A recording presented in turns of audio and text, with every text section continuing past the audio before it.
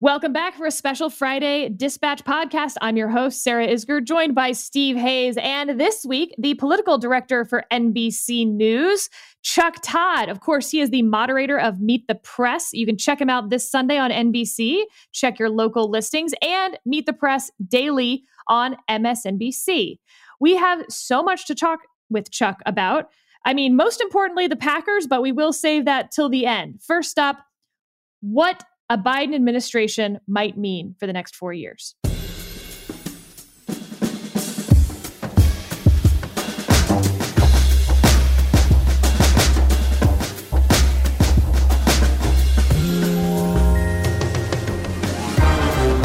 Let's dive in. Chuck, the first thing I want to talk about is you have on the one hand an inauguration, a campaign even, all geared toward unity from Joe Biden. But what unity means seems to be in the eye of the beholder. And for Republicans and conservatives, a lot of them seem to think that unity means not pursuing progressive policy goals. But I don't think that's necessarily what Joe Biden and his administration think. What does unity mean to this administration? I think it means exactly what he said it meant in the inaugural address. I mean, it means it's the whole phrase, it's being disagreeable. It's disagreeing without being disagreeable. It's, I guess a phrase that I used the other day was, look, if everybody just changed their tone and not their mind, we'd still be more unified, right? Like that is what I think it's sort of being unified at how we conduct ourselves, being unified in what tone and tenor we use to debate policy. How do we learn to disagree? Can we make it so that we don't take every disagreement as some sort of personal affront to where you feel as if you have no choice. If you don't defend your stand, you're not defending your, humanity. That's how I've always heard it from Biden, and Biden said it. Now, that said, I get where some people hear the words unity and think, oh, you want everybody to get behind you and your agenda. And it's like, maybe Biden needs to make that clearer that he's saying, hey, no, I'm just saying, hear me out. I'll hear you out. And if we still disagree, that's fine. Let's at least not blow each other up. So on the hearing the other side out point, how does the filibuster fit into that? So right now, there's this power sharing agreement. Obviously, Vice President Harris is the tie-breaking vote, but Chuck Schumer's the majority leader. And that means that right now they need 60 votes to get, for instance, Biden's immigration bill through the Senate. A lot of discussion going on that they're just going to blow up the filibuster and start getting stuff done. How does that fit with this idea of unity?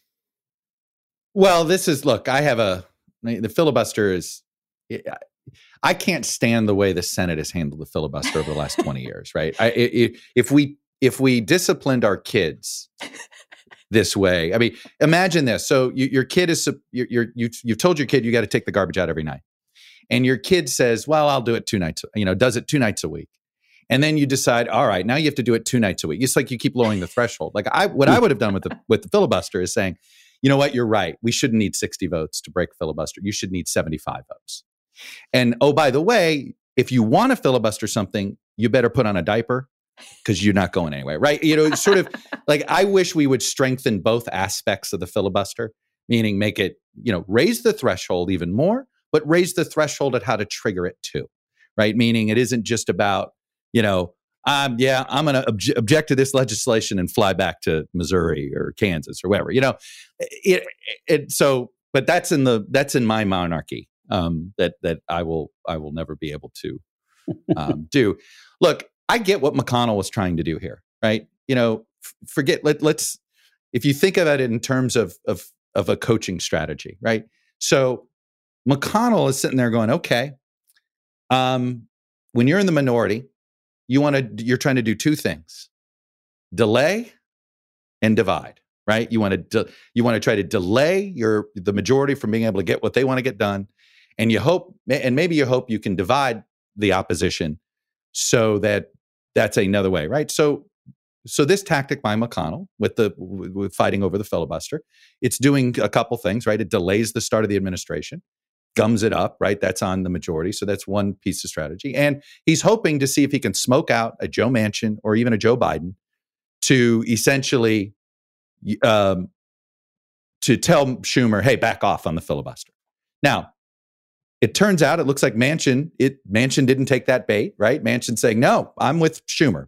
I'm not, you know where I stand on it, but he should be able to use it as leverage. And Biden clearly has made the decision he's staying out of this fight.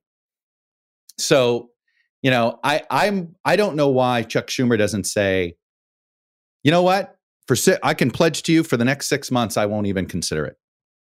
You do something like that. It's sort of, if you were trying to create peace in a foreign country between two warring factions, you'd say, okay, what's a baby step to see? Right? What's the ceasefire agreement? That would, to me, would be my ceasefire agreement. All right, you know what? Let's try it for 6 months. And then if we think you're being overly obstructive, then we're going in, right? We don't want to do this, but your behavior is going to, it is. And I'm wondering if that's what Schumer comes back with on this. But I get what McConnell's trying to do. I do think he should be thinking about that if he pushes this too far, he could motivate, Manchin wants his gavel.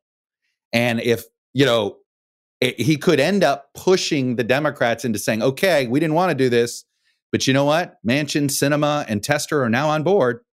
And now we're going to start the whole way this way. So now that's not what Joe Biden wants to do. And in fact, I'm looking ahead. I am anticipating a fight between the Biden White House and congressional Democrats over strategy, because I know Biden is always going to take the extra day to find the 10th Republican.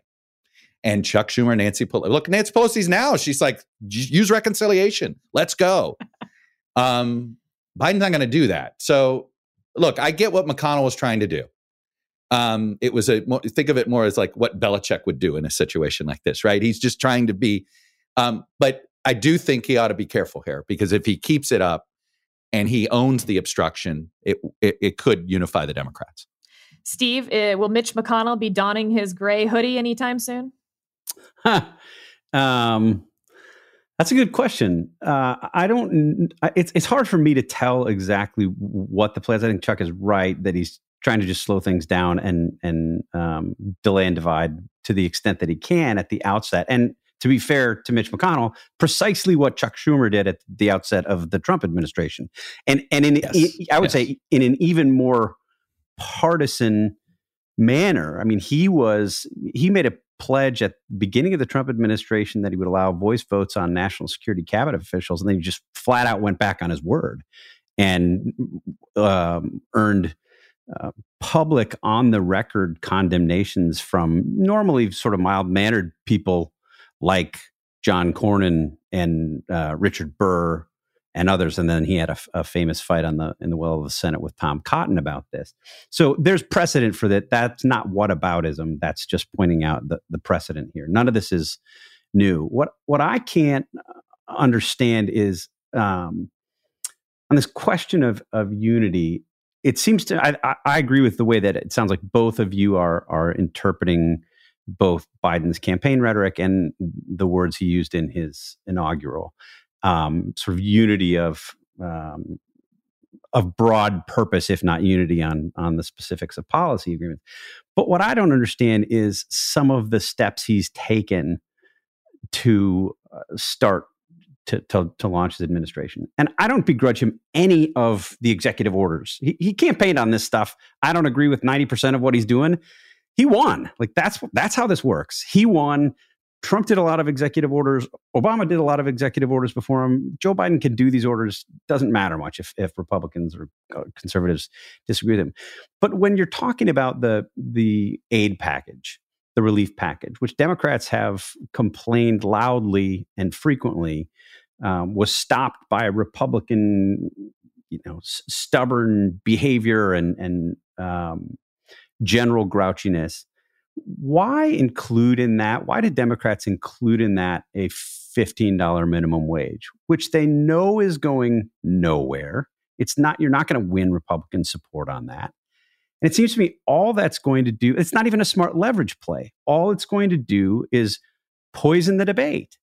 So why do that? To me, it's yes, it's a policy preference. Yes, we've just stipulated that he's not suggesting that everybody has to agree on policy preferences. Yes, he won the election, so he's free to include what he wants. But it just sends a bad sign. If you actually want to have this moment where you can say, let's have good faith negotiations about this stuff, and then you throw in something Republicans are going to object to strenuously into the first big aid package that Democrats have been saying for months has to happen, just sends the wrong signal to me. Well, I get it. But at the same time, I mean, look, Biden can't start a fight with the left immediately. And if you don't even put it in and try, I do think to me, it was pretty clear they want to negotiate. I mean, I was shocked by this, how quickly Jen Psaki on night one essentially said, yeah, look, we know that it's not going to look like what we proposed. So, I guess I took all of that as everything's negotiable. So I think when you look at it, include things that can you're be willing taken to out. lose. Yeah. I look on the minimum wage thing. I do not understand why anybody hasn't discussed indexing. Right? The issue in the minimum wage is the flatness of it. Right? That's the hardest part. You can't. Is the flat wage. $15 is it's a tough wage to live on in New York City.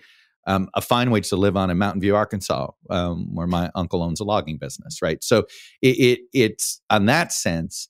I wish we would sort of. I hate the way we argue policy sometimes when it's like, yes, can we have an indexing conversation and then we can discuss this? But anyway, no is the answer. Sorry. No, we clearly cannot. I know. But the same thing. That's too rational.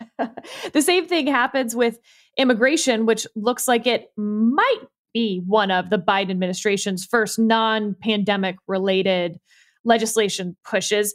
Looking back to 2008, when Barack Obama also had both houses of Congress, in Democratic control, he went with healthcare first. Mm-hmm. And the result was that they really couldn't get immigration done. He ends up doing DACA and DAPA, which was, for those who don't remember, the parents of DACAs, basically. DAPA gets struck down by the courts, the executive order. DACA is actually now still pending in that Texas court. Mm-hmm. He sort of put it on hold. Now that the Biden EO has gone forward, I expect to hear from Judge Hainan down in Texas any day now. Do you think that's going to be the Biden administration's first legislative priority outside of the pandemic? Or was that just floated to kind of keep the conversation going? And in fact, once again, we're not really going to make any progress on immigration.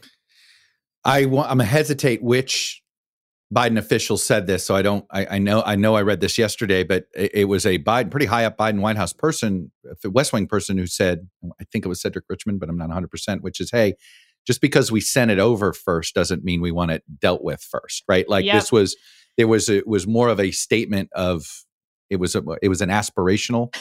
It was more aspirational. Look, it's immigration and healthcare. Both parties actually, there's a parallel structure here. Democrats will always tell you what they're against when it comes to border security and in an immigration bill. They're very uncomfortable ever putting down on paper what they're for when it comes to border security. It's similar to Republicans with healthcare. They'll tell you what they don't want, but try getting them to actually write down what they will do. It's coming in 2 weeks. Afraid of, I think. Right. Right? It's always coming in 2 weeks. Right. It's always coming. And the thing is and Democrats on immigration, they'll put in all this detail about what the pathway to citizenship is and how the asylum laws will work and all this stuff. What they won't tell you is what border security is going to look like. Right? Because they know the second they put it down on paper, there's going to be at least one or two important groups on their coalition that will scream bloody murder, and it could blow it up on the left, right? And that's what happens with healthcare and the Republicans, right? They're afraid of putting a marker down because they know there's no unity on the issue. So look, I believe immigration is just constantly. And this is something that if Joe Biden wants to get immigration done, he's got to figure out how to push back on the open borders talking point from the right.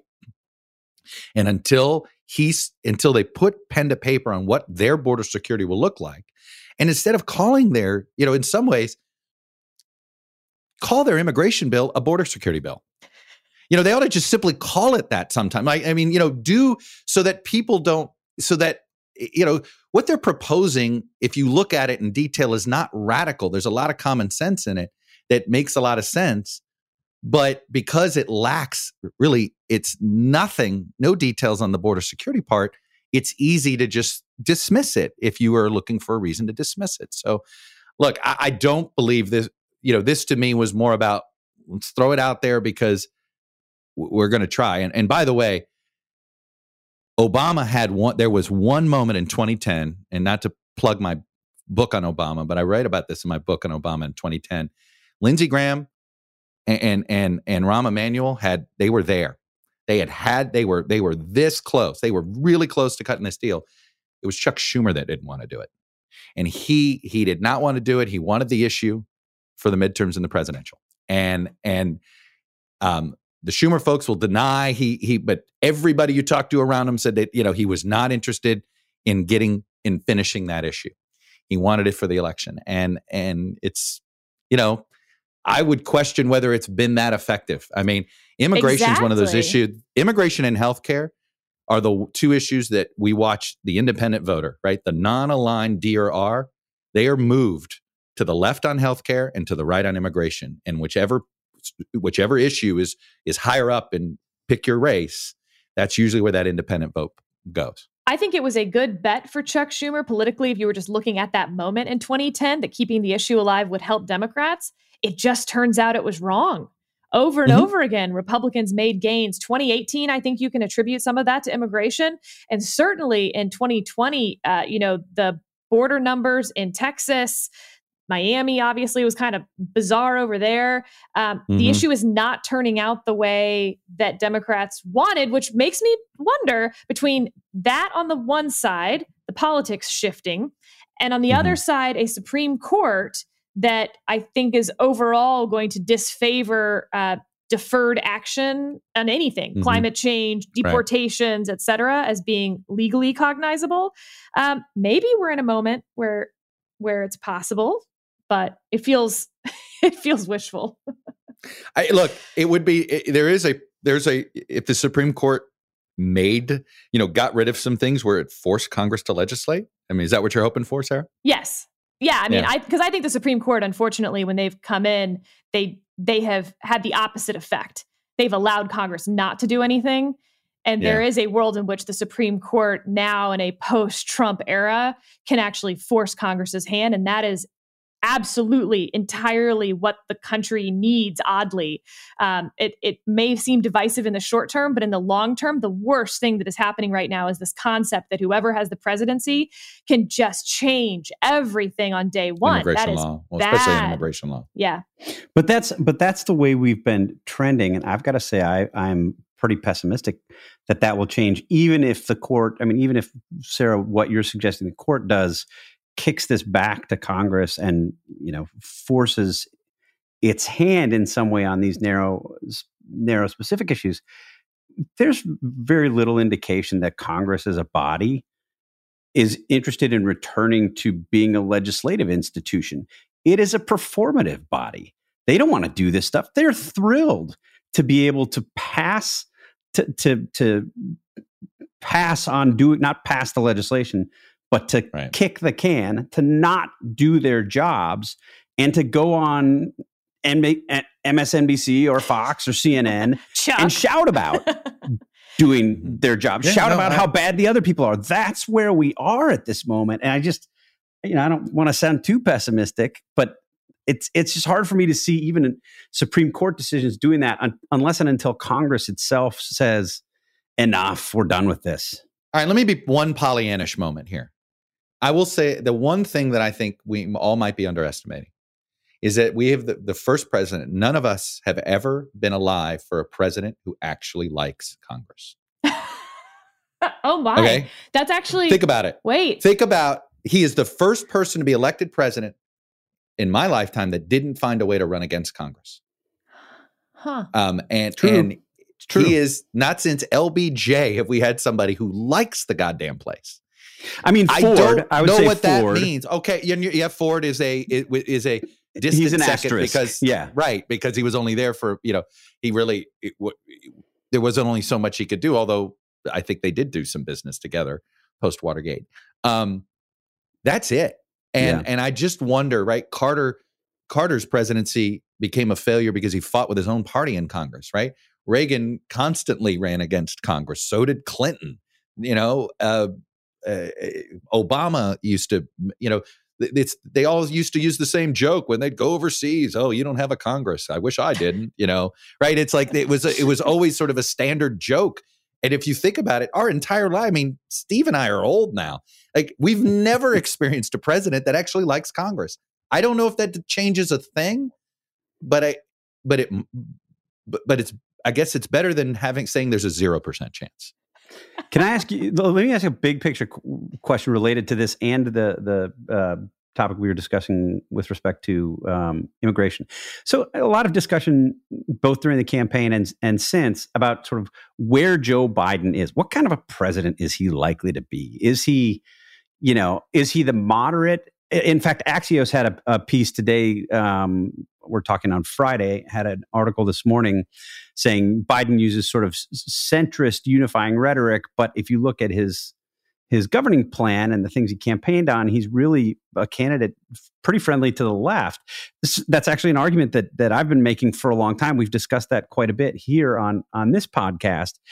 Where does he end up? And Chuck, and is it your view that he's going to be, what's the left going to do? What's the progressive left going to do with Biden? Are they just going to, is there going to be the equivalent of a House Freedom Caucus on the left to drag Joe Biden kicking and screaming even further left than he campaigned on?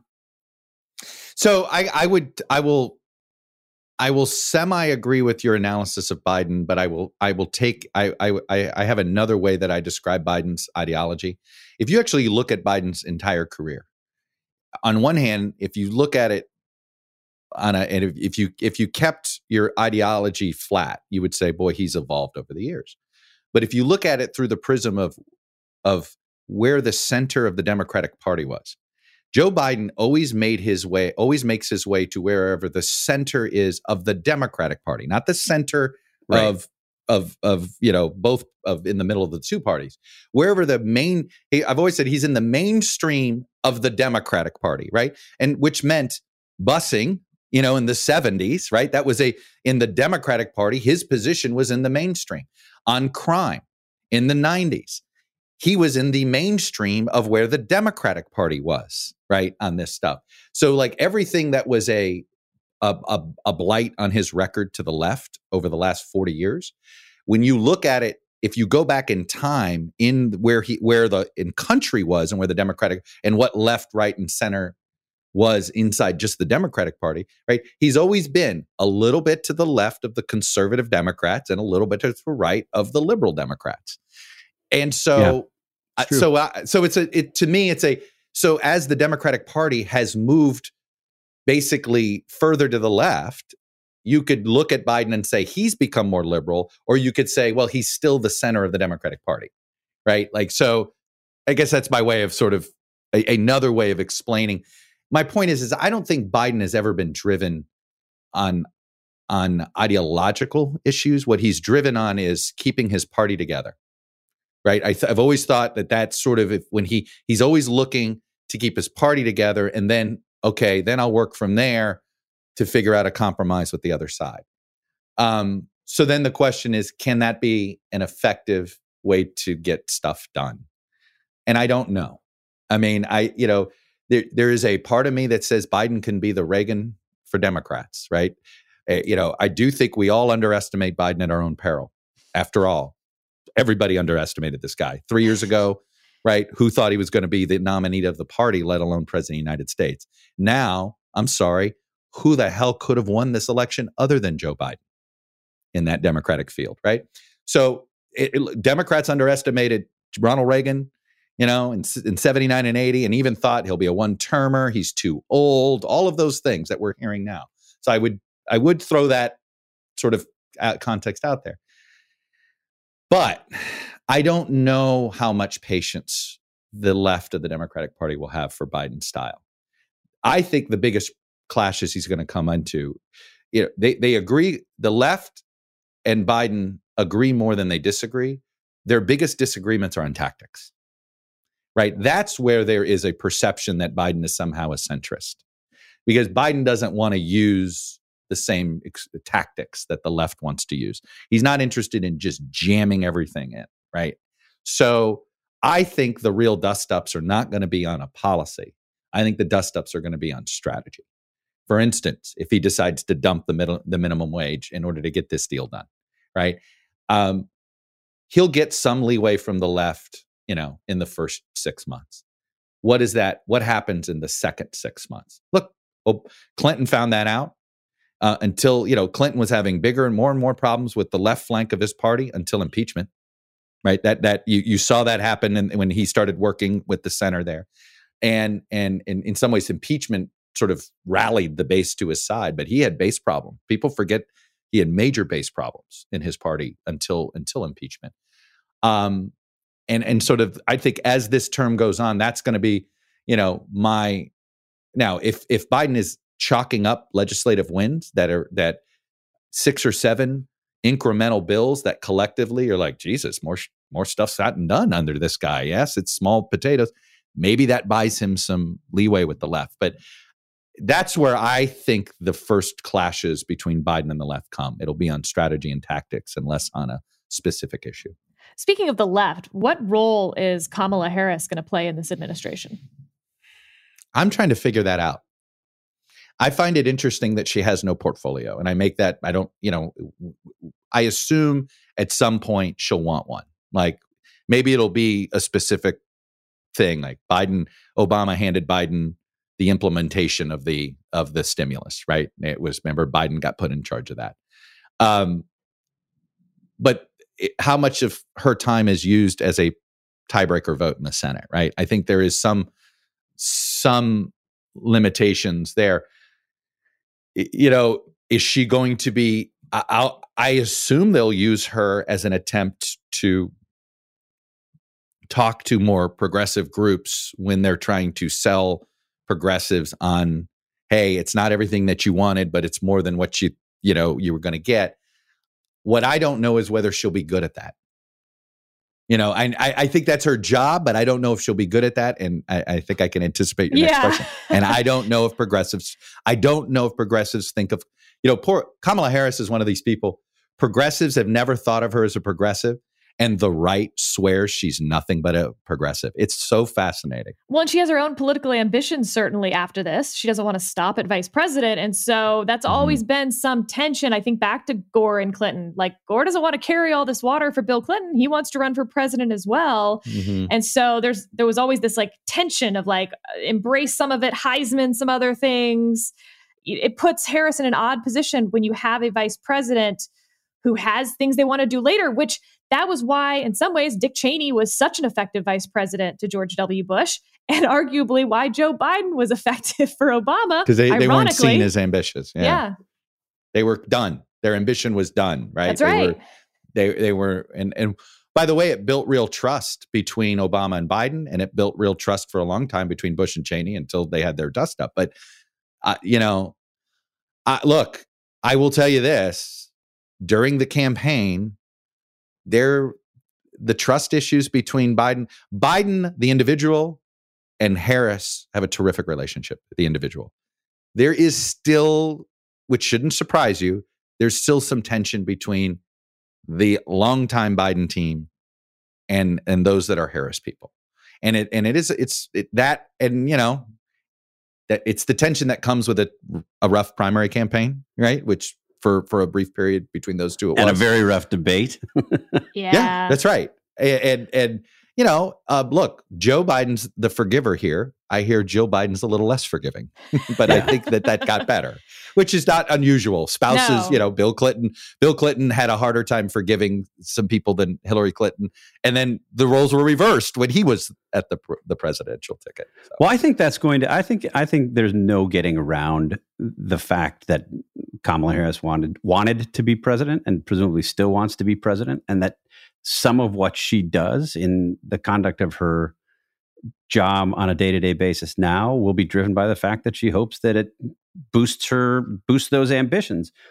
I'm not necessarily being critical of that, but it's a fact. And I think it'll be very, very difficult to get around. If you go back to the Bush-Cheney example, at the end, Chuck, you mentioned the dust-ups that they had. They had serious policy disagreements on Iran, on North Korea in particular, among many others. The interesting thing, when I interviewed President Bush at the end of his term and asked him specifically about Dick Cheney and about some of these dust-ups, it was so clear that, even if they didn't see eye to eye, and Bush ultimately, particularly on foreign policy, chose sort of a Condoleezza Rice approach more than a Dick Cheney approach in his second term, he understood that Dick Cheney was telling him to do because it's what Dick Cheney believed. He didn't think it was because Dick Cheney saw some benefit to doing this and that he was going to, run for president. And even that, I think, allowed them to have that disagreement, as frustrated as I think they both were at times, on a sort of intellectually honest basis, which I think won't happen. I don't think we should underestimate just how much tension that can really create. And, certainly some of it will be subject to the Washington gossip mill and, little items everywhere with aides anonymously sniping at one another about motives. But I think it'll end up being a real factor. With the Lucky Land Slots, you can get lucky just about anywhere. This is your captain speaking. We've got clear runway and the weather's fine, but we're just going to circle up here a while and get lucky. No, nothing like that. It's just these cash prizes add up quick. So I suggest you sit back, keep your tray table upright, and start getting lucky. Play for free at LuckyLandSlots.com. Are you feeling lucky? No purchase necessary. Void where prohibited by law. 18+ terms and conditions apply. See website for details. Let's use the Bush-Cheney discussion to turn briefly to the Republican side of things, where these divides are extraordinary right now. You have this effort among some Trump-friendly Republicans in the House to oust Liz Cheney, the number 3 Republican, from her leadership post. You have big fights between Trumpy Republicans and more traditional movement conservatives and establishment Republicans in some of the state parties, Georgia, Arizona, to be sure. You've got these divides in the Republican Senate. I think we'll find out in the coming days that they may not be as big as we might have anticipated. But where you've got, a few Republicans, a handful probably, who will vote to convict on impeachment when that comes up, and what seems to be a growing group that will not, and hopes to sort of let the Trump era end as it began, with Republicans, and I think was for Republicans throughout, with a shrug of the shoulders. I don't like what he did, but how does this work itself out? And how much of a presence do you expect Donald Trump to continue to be in the Republican Party? It's funny. How often have we said, well, maybe it'll take another election before they realize they have a problem, right? And I find myself thinking that again, that maybe it's for the Republican Party to resolve this Trump issue. And that's really what it is, right? They've had this wing of the party, the talk radio wing, that has now grown to the cable news wing, to the whatever you want to, and then Trump sort of weaponized it, right? He sort of was able to take the whole sort of conservative echo chamber and turn it into a movement, right? And in a way that became, I think, effective to a point. It feels like, well, if losing the White House, and the Senate doesn't force this conversation, maybe having the first midterm in a generation that the out party loses ground rather than gains ground is what it's going to take. I mean, I feel like I'm envisioning a scenario here where this Republican infighting leads to primary challenges all across the spectrum in various states. And because the state party and national party apparatuses are Trump folks, even as maybe the congressional leadership is much less Trumpy. But the party folks seem to be winning out here. But these divides, it could lead to sort of a repeat of what we saw in 2010, where winnable races for the Republicans, Senator Mike Castle, that no longer exists there, that never happened in Delaware, things like that. And we could see that all over the board. And maybe it would take you have to lose ground another cycle in a row. The thing with the Trump era is a lot of us, whether what we have done, the three of us, what we do for a living, saying, you keep touching the hot stove, it's going to burn your hand. And yet it hasn't burned it off, right? Like they're scarred, but they're like, well, it was only a 50-50 Senate. And oh my God, we gained seats in the House. We don't control it, but hey, we got some seats back, and 74 million votes. Don't mention the 80 million, right? But 74 million, right? I don't. When does the hand burned off? When they touch the stove, right? And the thing is that they've grown a tolerance to the heat, and they've survived. They've not thrived. They've survived, and I don't know if it takes a full-on thumping for this sort of reckoning to happen. But to answer your second question, I think Trump's is going to fade more than people realize because he's lazy, right? Like ultimately,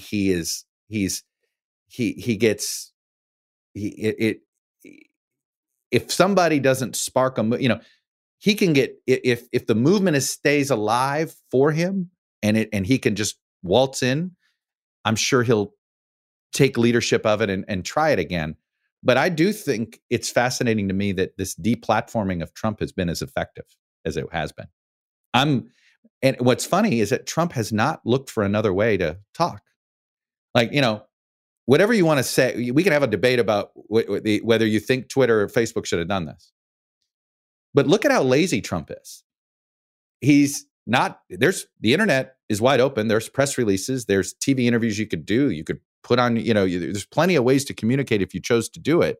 He just seems to be too lazy to do it. So I think this is a sign that he himself is going to be a little lazy. But I'll tell you, I do think the person I'm most intrigued about that could inherit his movement is Kristi Noem.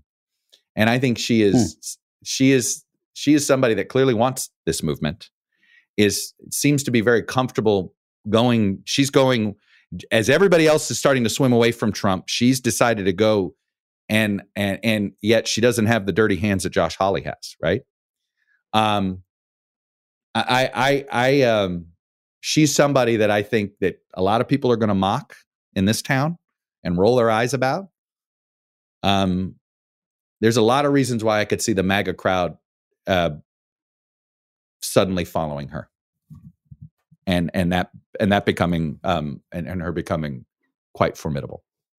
Speaking of the deplatforming issue, yes, we haven't heard from Trump for 2 days. I know it feels like a longer time, but it hasn't actually been that long. But you know what? No, I would say, but think about it though. Since he's been deplatformed on January 7th, have you woken up? Have you noticed the lack of anxiety you have when you wake up going, oh, what do I have to chase this morning? I just say this as a reporter. Like you wake up and you'd be like, what? Your day was already like, you were already behind. You felt like you're just like Chuck, back on the treadmill. Here we go. Chuck, of all the people on this podcast, I just want you to think of where I was in 2017 and who was waking up yes. with more anxiety. I covered it. You lived it. You're right. I look, as bad as any of us, I've always said somebody has it worse. And yes, you had it worse. Okay, so fast forward, it's been a few months, and Trump largely stays out of sight. Media companies, from a business standpoint, benefited from the clickiness of Donald Trump and the anxiety that other people felt. And I'm curious what you think the reaction media-wide will be in a few months when the ratings go down, when there's actually a business side effect to this, and Donald Trump says, hey, I'll call into your morning show. Yeah, I want to believe the bosses that I've heard that say, we know that audiences, that a restoration of sort of norms and more a business-like approach or a more formal approach to government isn't going to be as interesting. I mean, I do the Tony Kornheiser podcast every week just to pick football games, but his little funny this morning was this. He said, yeah, I watched about 20 minutes of Jen Psaki's press conference. She seemed to tell the truth. She evaded some answers, but she seemed to have a few, she didn't answer what she didn't want to answer, but what she did answer, she seemed to have some facts. It was boring. I'm not watching that again. He was obviously right. He was obviously being facetious, except, he was. It's funny because it's true, though. Exactly. Right. And so, look, I got to do a segment on China yesterday. It was just sort of, I remember I'm doing it, I got to do a segment that we wanted to do. I have reminded some of my reporters that, one aspect of the Trump era I've always said was extraordinarily, covering Trump was intellectually easy and emotionally exhausting. Covering Biden is going to be intellectually difficult and emotionally a lot easier. But it's a lot harder to report. Reporting in the Obama years, reporting in the Bush years, when you have a government that actually wants to be competent, you could decide whether they actually are or not, but they aspire to competency. They aspire to being on the same page. They aspire to supporting each other, right? It was true of the Bush, Obama, and I think now the Biden White Houses, right? They're not interested in creating drama. They try to mitigate it. That means you got to work harder to find out what's going on. And, I've always said the best way to cover a White House that's disciplined is cover it through Congress, right? Usually that's where that's where you find your leaks, and that's where you find most of your information. I had to talk with a lot of reporters over the last day or two saying, everything changes. Like you got to come down from this, it is. But I actually think a lot of reporters are having sort of weird withdrawal symptoms, because of the way covering Trump worked. And it was basically, I guess, the way the paparazzi works, right? Or Hollywood gossip works, except it was about our government, that you're always constantly chasing reactions, right? And going, well, look at this. What do you think of that? Now you get to actually report on, identify the problems, report on what you think, is something that needs surfacing and stuff. And that's harder reporting, but it's actually more satisfying. So how concerned are you? And Chuck, you and I have talked about this at length on various, when we worked together at the Hotline 20 plus years ago, over beers more than once or twice, on podcasts.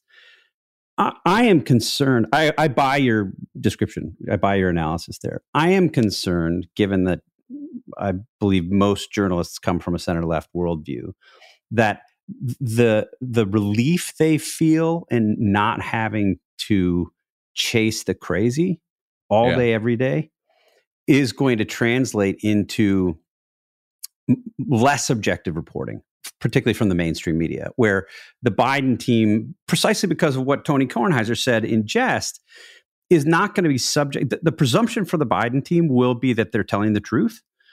This is the way that I think many of my mainstream journalist friends will see. Yeah. Jen Psaki's telling the truth. She might get a tough question every now and again, but she's not going to really be pressed in the way that Kayleigh McEnany wasn't. And look, I'm not saying that's not without cause. I mean, I think a lot of the stuff we got from the podium under Trump, certainly a lot of the stuff we got from the president was just false, was just lies. But isn't it incumbent on journalists, I think particularly mainstream journalists who are looking to rebuild trust, and I'm not sure it can be rebuilt, to work with to press great scrutiny on the Biden administration and to double and triple check their claims? Well, I would just say this: it depends on how what you describe as the mainstream media. I don't know if cable news is a fair barometer of journalism anymore. And I say this, and I can get in when I do a show on cable news, but I don't believe I'm of the cable. I say this, and cable news and social media have fused together. Yeah, and obviously, what we consider cable news is prime time. Okay, that is whatever. I'm not saying there's plenty of people that attempt to practice journalism on all the cable channels. I believe I'm one of them. But I'm not saying that you don't attempt to do it. But cable news has basically been defined by what happens in the evening on all of those programs. And I know CNN likes to try to pretend it's somehow not a part of this. It's like, please, your prime time is just as advocacy journalism as MSNBC or Fox. And so here's where I get my here's where I get defensive. I don't want to be defined by that. I don't like the media is defined by these 3 cable channels. Like I saw Jack Schaefer wrote, he goes, the cable media has got to do this. It's like, well, if you watched the networks were very much more reserved about this and in their treatment. And we have more skepticism, and there is more of a professionalism. I do think what the Trump era did, right, by weaponizing, by the weaponization of Fox primetime led to the reaction by both MSNBC and CNN to sort of be sort of an alternative force to this. And so it is also, there's a whole new generation of activist journalism and journalists that have come into the system in the last decade. And I think there's plenty. The problem is it isn't a clean issue anymore. There is a smaller group of journalists who believe they're journalists first and activists, for their own lives. There's we're all, I'm going to advocate for something in my life if something affects my life type of thing, right? But you believe in a dispassionate distance. And we came but I would argue we're of another generation. This newer generation, in some ways, got into journalism motivated by what they saw on cable news. Yeah. And so it's a reaction. Now, there's been some terrific new young journalists. I really admire, for instance, on our team, this guy, Ben Collins, and what they have done in the QAnon world. I'll admit I was sort of, I'd roll my eyes at when they were doing this stuff 2 and 3 years ago. Boy, they turned out, thank God somebody went into these dark holes. It wasn't easy. That is what we would call gumshoe reporting, right? You had to go in order to get it. And so there's been some terrific new young journalists who have thrown themselves into some parts of that needed to be reported in. But overall, I would say that there is a younger generation that I think has come in a more activist mold than I see it with those on those that you might say are working at the legacy mainstream media, and I've seen it on some of the newer on the right hand side, and I don't know what to do about that part of it, right? And it's just sort of, I just think this is where we are. The consumer, I will say this: I'm a believer that cable news. I keep saying that this will wear itself out, and I think when Jon Stewart killed Crossfire, we all thought, oh, maybe that'll happen. And it turned out, oh, no, Crossfire's the good old days, right? Yeah. At least a Crossfire had left and right talking to each other, right? Like we've just, I'll say this, I wonder I wonder if, as people are cord cutting, and as people have decided, you know what, they're going to consume their news in multiple different ways, and they go ahead and view cable news programs more as sort of, well, I'm curious what so-and-so has to say about this issue. And if the media critics sort of treated cable news that way, then I wonder if the perception of the media would be would be seen as it's a slightly more diverse community. What I would say is this: it's a long way of saying I feel like the prime time of cable news is defining the perception of media, and it's really screwing it up for a whole bunch of other people. And in fairness to the people on primetime cable, I think they weren't trying to be journalists in the old school sense, but it's what the viewer has consumed. Exactly. Well, this has been a treat for me to get to hang out with you two, because y'all are just like buddies and in real life. And then I just get to interlope here and be part of this super fun conversation. But there's a topic that we haven't touched on, which I expect I'm about to be totally excluded from. But on Sunday, 3:05 p.m., it's Tampa Bay versus the Cheeseheads. I believe the Packers are favored by 3. Chuck and Steve, how are you feeling going into this weekend? I feel stupidly. I am so confident in this team that I'm now totally believing we're not going to win.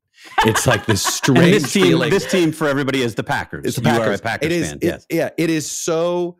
I mean, everything. The Packers are peaking. Like everything is perfect.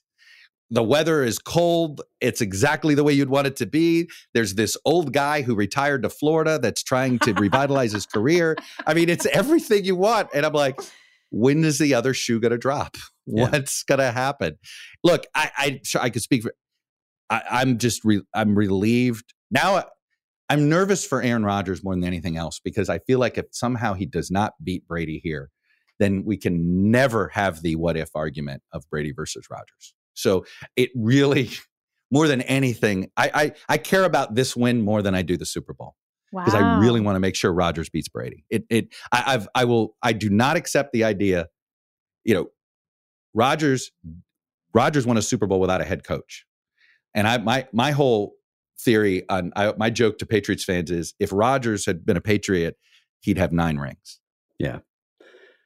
So I'm in the same place. I know you've got to run, Chuck. I'm in the same place. I will say the one distinction, and we were talking about it over the past couple of weeks, is with Matt LaFleur's offense. It's just so incredibly fun to watch, and you've come to expect them to succeed. Whereas with Mike McCarthy's offense, we also often hoped that Aaron Rodgers could succeed in spite of the play calling and in spite of the offensive scheming. And that just in and of itself makes the game so much more enjoyable to watch. I hope the Packers win this game. I care more about the Super Bowl. I want them to win another Super Bowl. I know. I hear you, but I'm nervous. I'm nervous going in. Look, it's so funny you bring up the head coach. Just real quick. This week is it has been a long time as a Packer fan where you get to stare at the other side of the sideline and go, I think our guy's better than that guy. Yeah. And I, by the way, this is why I wanted to face Tampa and not the Saints. Because I'll say this, even though I think we could have beaten the Saints too, they have a great coach. Yeah. Arians doesn't scare me as much as Sean Payton did. That's going to come back to bite us. I know. Thanks for jinxing it. I know. it. No, Thanks for jinxing it. That's great. Of course. You managed to talk about it for like 2 minutes without jinxing us, and then we jinxed it at the end. That's the jinx? That's the jinx?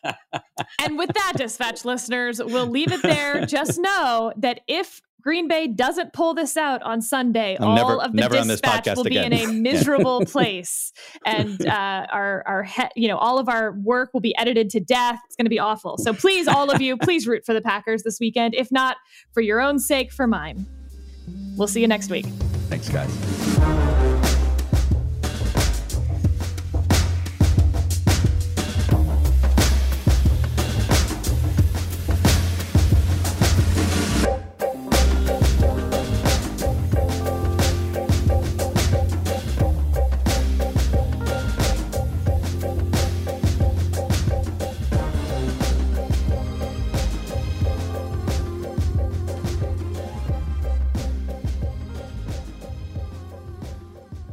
We'll take a quick break to hear from Aura. Looking for the perfect gift to celebrate the moms in your life? Aura frames are beautiful Wi-Fi connected digital picture frames that allow you to share and display unlimited photos. It's super easy to upload and share photos via the Aura app. And if you're giving an Aura as a gift, you can even personalize the frame with preloaded photos and memories. And I'll tell you, not only have I given this picture frame to all the moms in my life, but I'm an only child, and it's been really fun to see my friends with siblings give this frame to their moms, and it turned into a passive-aggressive war to see which siblings can upload more pictures of their children. The Aura app is so easy. You can sit there at the end of the day while you're watching TV and just upload a couple pictures from the day and really show your brother-in-law who's boss. From grandmothers to new mothers, aunts, and even the friends in your life, every mom loves an Aura frame. Named the best digital photo frame by Wirecutter and selected as one of Oprah's favorite things, Aura frames are guaranteed to bring joy to moms of all ages. Right now, Aura has a great deal for Mother's Day. Listeners can save on the perfect gift by visiting auraframes.com to get $30 off, plus free shipping on their best-selling frame. That's AURA frames.com. Use code DISPATCH at checkout to save.